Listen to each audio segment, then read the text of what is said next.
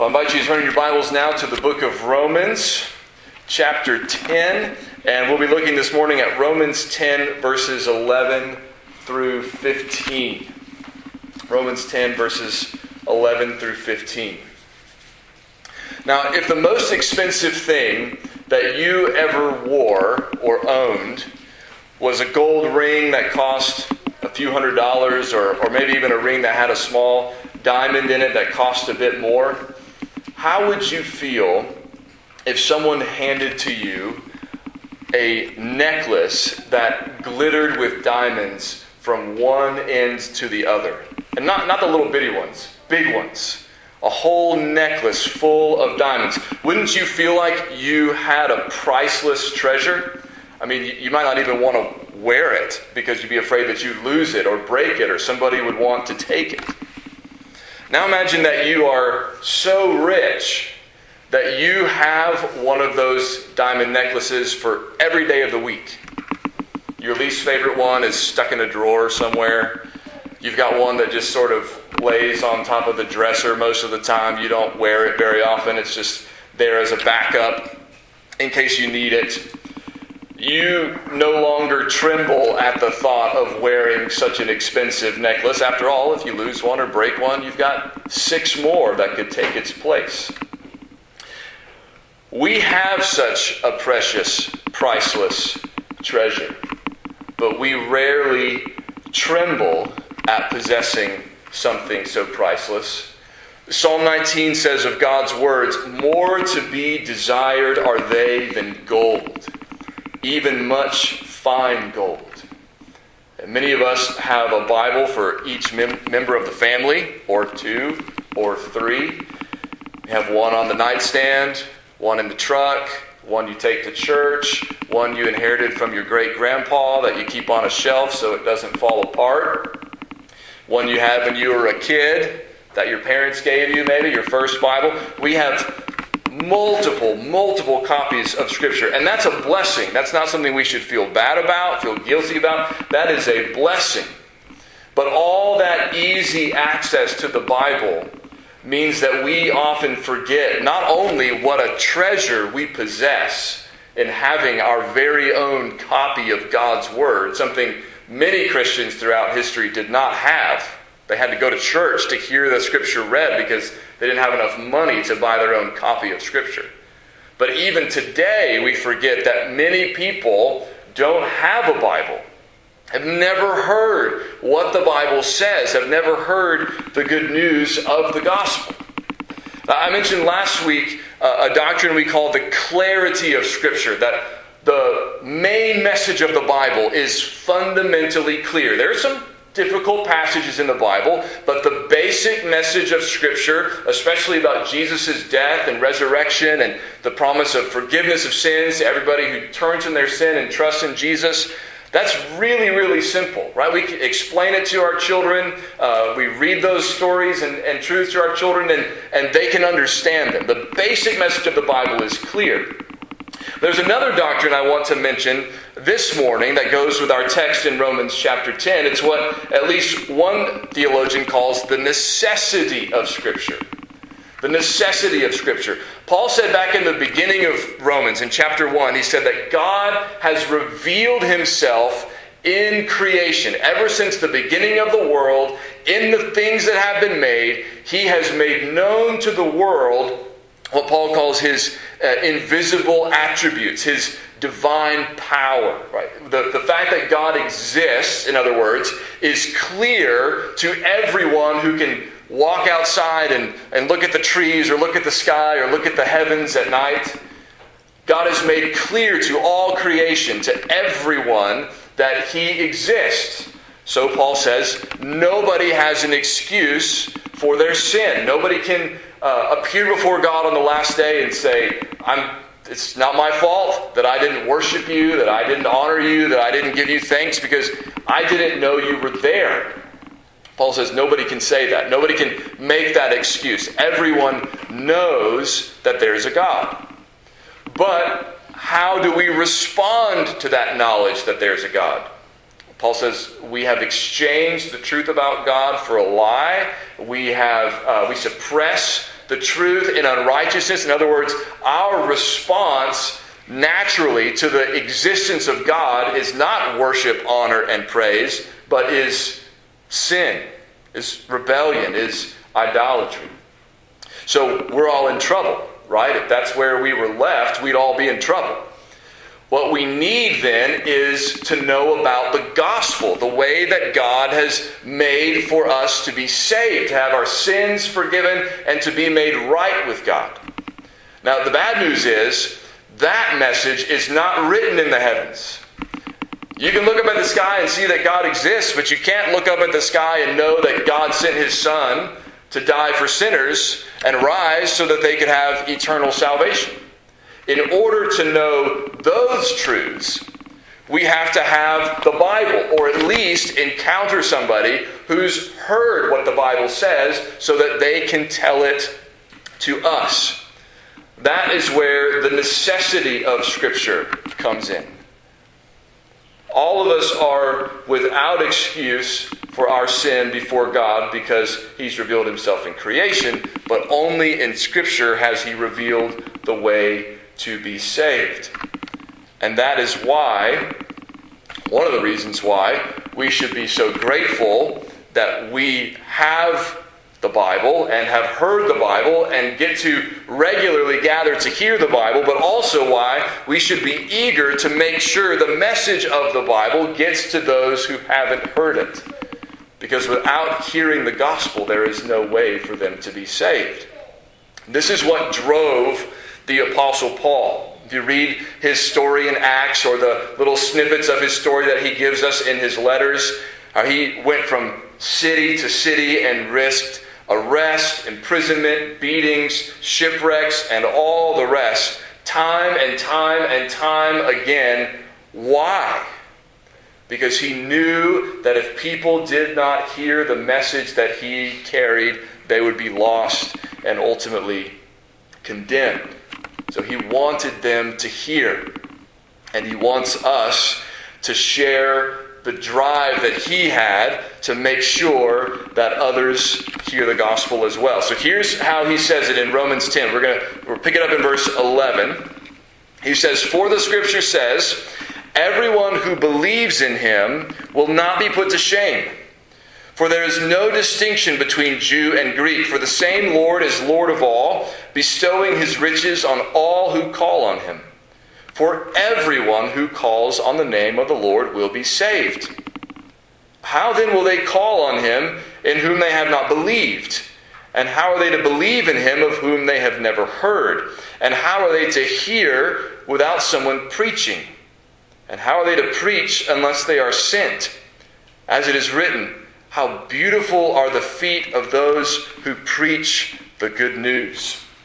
Now, we saw last time at the end of our text last week in verses 9 and 10, those wonderful verses that many of us have memorized that tell us that if we believe in our heart and confess with our mouth that Jesus is Lord and has been raised from the dead, then we will be saved. We will be justified. We'll have our sins forgiven and we'll be counted righteous in Christ. That is the good news of the gospel. And now Paul says in verse 11, that good news is for everyone. This is a point he has been making over and over throughout the book of Romans.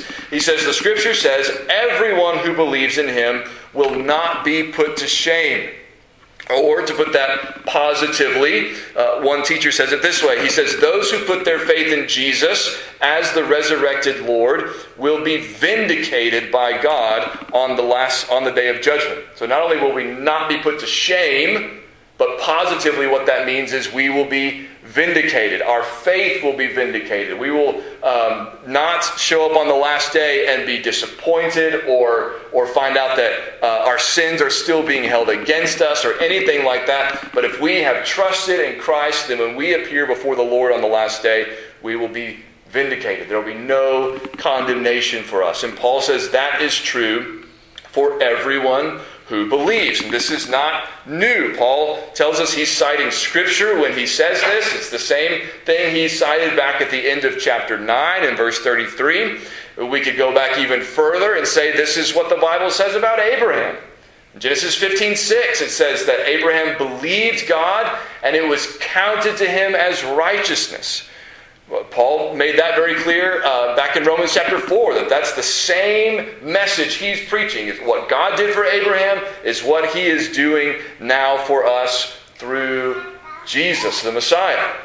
So everyone who believes will not be put to shame. For, he says in verse 12, there is no distinction between Jew and Greek. For the same Lord is Lord of all, bestowing his riches on all who call on him. So he picks up that little word everyone and says, when I say everyone, I mean everyone. This is not just a message for Jews. This is also for Gentiles, for everybody else. And it doesn't matter who you are, or where you're from, or what your background is, or who your family is, or anything like that. If you believe, you will be saved. If you confess, you will be justified. There's no distinction, no difference between Jew and Greek on this point, because there's one Lord, and that's Jesus. And the one Lord is Lord of all, and he bestows his riches on all who call on him. In other words, his love and mercy and forgiveness and grace, he pours those out on all who call on him, regardless of whether they are Jew or Greek. And then he gives us one more passage of Scripture in verse 13. He says, for everyone who calls on the name of the Lord will be saved. That is a tremendous promise. Right? Because often when people hear the gospel and begin to be drawn to Jesus, one of the things they wonder is, can that be true for me? Can that really mean me? Because I know what I've done. I know what kind of person I am. I'm not sure that God wants anything to do with somebody like me. But a verse like this reminds us that no one is left out from the invitation. Everyone is invited to believe, and everyone who calls on the name of the Lord will be saved. Now, that is a quote from the Old Testament as well, and it's a quote from a passage you're probably familiar with, even if you don't immediately recognize it. It comes from the prophet Joel, in Joel chapter 2. And one of the things we've seen throughout the book of Romans is Paul is laboring to make clear that the gospel he is preaching is not something he has come up with. It's not something he has invented. He didn't wake up one morning and say, you know what? Let's forget all that Jew-Gentile stuff. Let's just act like God loves everybody. He didn't come up with that. And so he shows us all through the book of Romans that the gospel he's preaching of salvation by grace through faith in Christ for all who believe, Jew and Gentile, that comes out of the Old Testament scriptures. And the Jews who didn't recognize that that was God's plan, it was not because they hadn't been told, but because they hadn't understood. So it's significant whenever he makes a point like this, that salvation is for all who believe, Jew or Greek. It's significant to see how he quotes the Old Testament and what that quote he's using actually says and where it comes from. So he's quoting from Joel chapter 2. Again, I think when I start reading this, you'll recognize it. And I want you to listen and see, does Joel say that this great act of salvation that God is promising in the Old Testament, that has now come to pass in the New Testament, does he say this is for everyone? Or is Paul putting words in Joel's mouth? Let's see what Joel says. I was starting in verse 26 of Joel 2. He says, you shall eat in plenty and be satisfied, and praise the name of the Lord your God, who has dealt wondrously with you. And my people shall never again be put to shame. That sounds a little familiar, doesn't it? You shall know that I am in the midst of Israel, and that I am the Lord your God, and there is none else. And my people shall never again be put to shame. There it is again. And it shall come to pass afterward that I will pour out my spirit on all flesh. Your sons and your daughters shall prophesy. Your old men shall dream dreams, and your young men shall see visions. Even on the male and female servants in those days I will pour out my spirit. And I will show wonders in the heavens and on the earth, blood and fire and columns of smoke. The sun shall be turned to darkness and the moon to blood before the great and awesome day of the Lord comes. And it shall come to pass that everyone who calls on the name of the Lord shall be saved.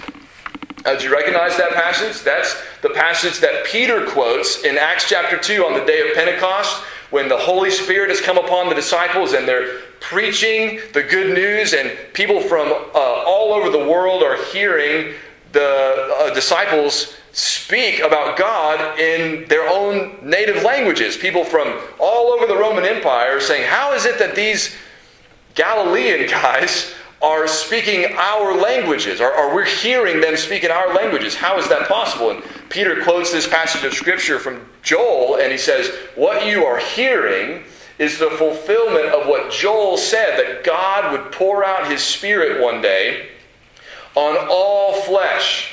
His Spirit wouldn't be limited to just the king or the prophet or a particular person at a particular point in time, but that all His people would have the Spirit of God poured out upon him.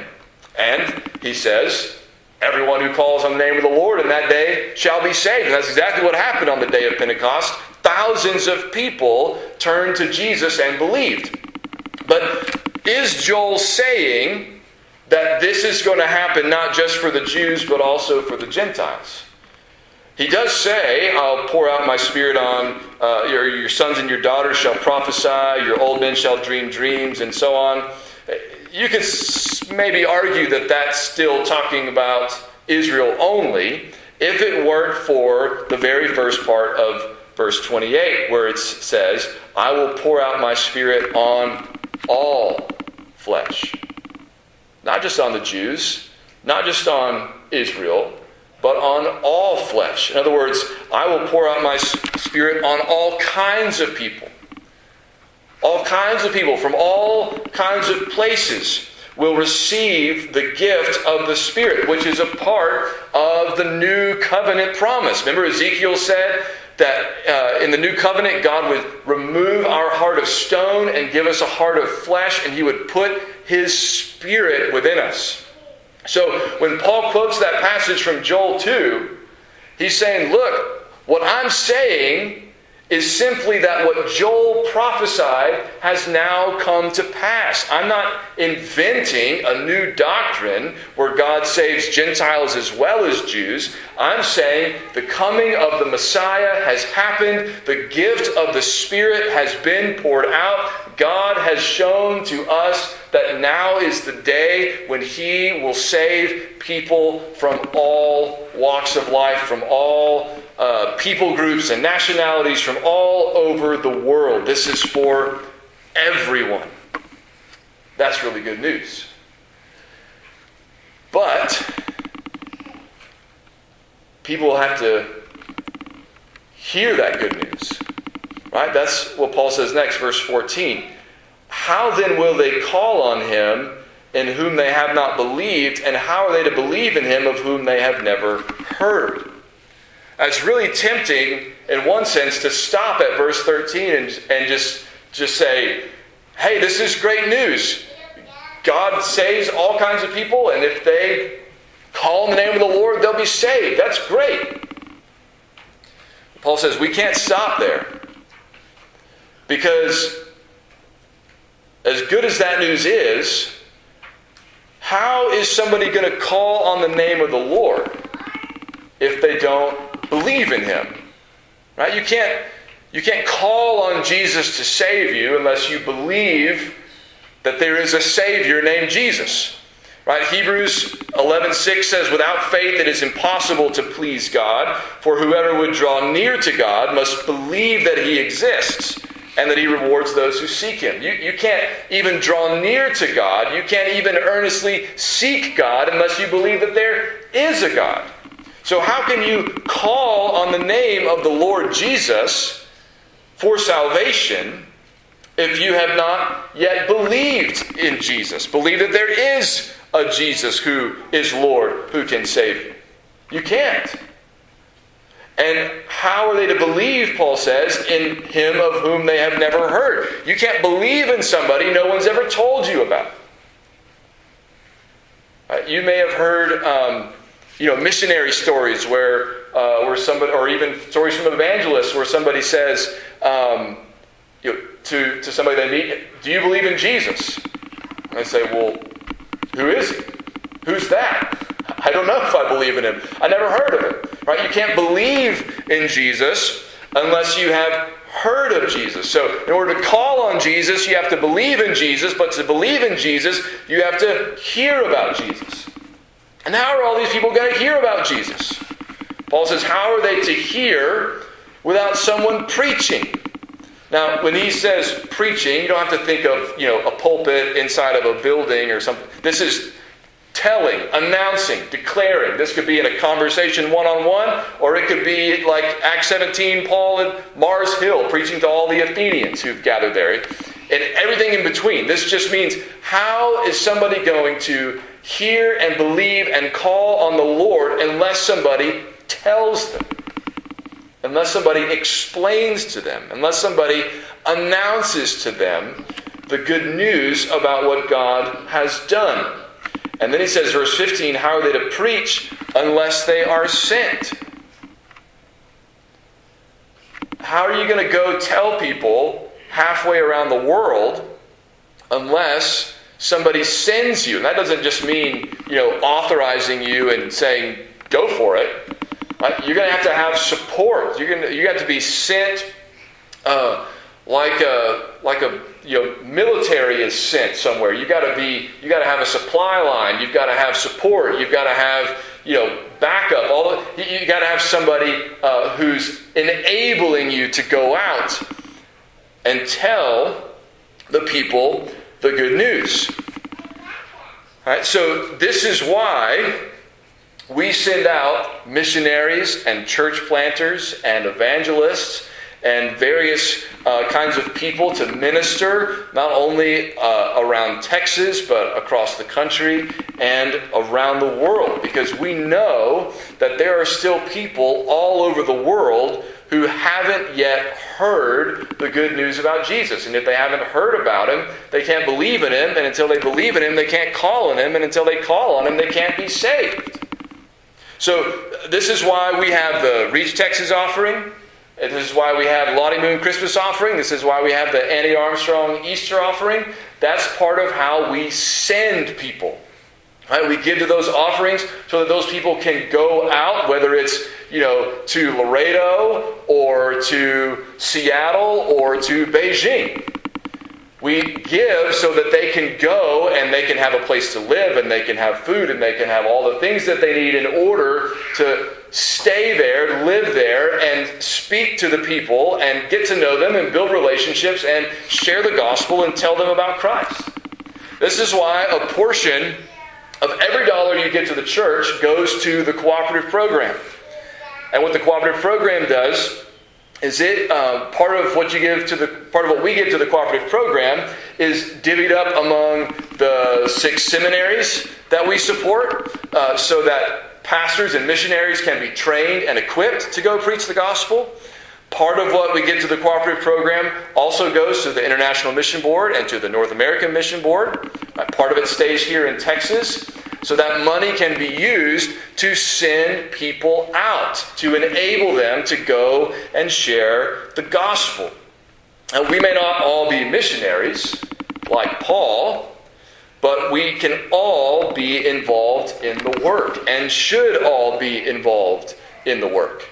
Did you know that one of the reasons why Paul wrote this letter to the Romans is because he had another missionary journey planned, and he was hoping that the church at Rome would send him, would provide for him so that he could go on another missionary journey. This is what he says in Romans 15, verse 24. He says, "I hope to see you in passing as I go to Spain, and to be helped on my journey there by you once I've enjoyed your company for a while."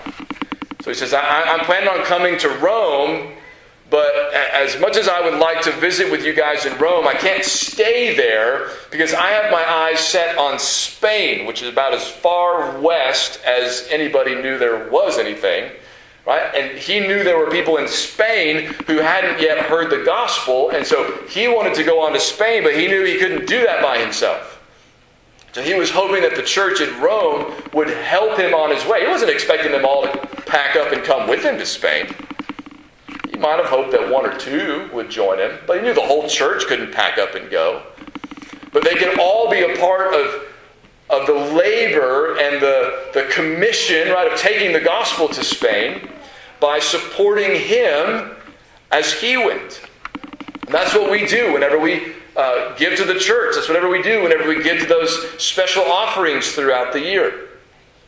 That's what you do whenever you give to various Christian ministries that support widows and orphans and the poor around the world and seek to share the gospel with them as they do so.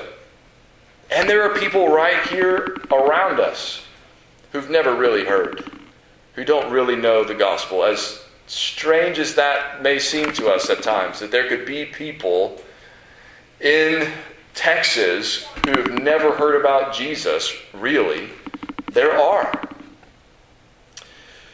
Now, last verse here for us to look at this morning is the second half of verse 15. Paul quotes another passage of Scripture. He says, "As it is written, how beautiful are the feet of those who preach the good news." He's quoting from Isaiah 52, where we read from earlier. And that passage as well announces good news to the nation of Israel. He says, "How beautiful upon the mountains are the feet of him who brings good news, who publishes peace, who brings good news of happiness, who publishes salvation." And what is it? What good news is it that this person announces? Who says to Zion, "Your God reigns." Which is the same thing Paul means when he says, "Jesus is Lord." We get so used to that phrase, "Jesus is Lord," we don't really stop to think about what it means. It means that Jesus has been exalted to God's right hand, where he is seated on his throne, ruling over all creation, and from there he will come back one day as King of Kings and Lord of Lords to assert his rightful rule over all the earth, because he is the Lord of all. And that is good news for everyone who belongs to him. But it's only good news if you hear it in time. It's not good news for you if you hear it too late. We have the Scriptures. We have the gospel. And that is a gift we should heartily give thanks for. It is a gift we should not take for granted. And it is also a gift we should not keep to ourselves. But we should continue to send out missionaries and preachers to announce the good news and to make known the gospel to all the people, so that they can hear and believe and call upon the Lord and be saved.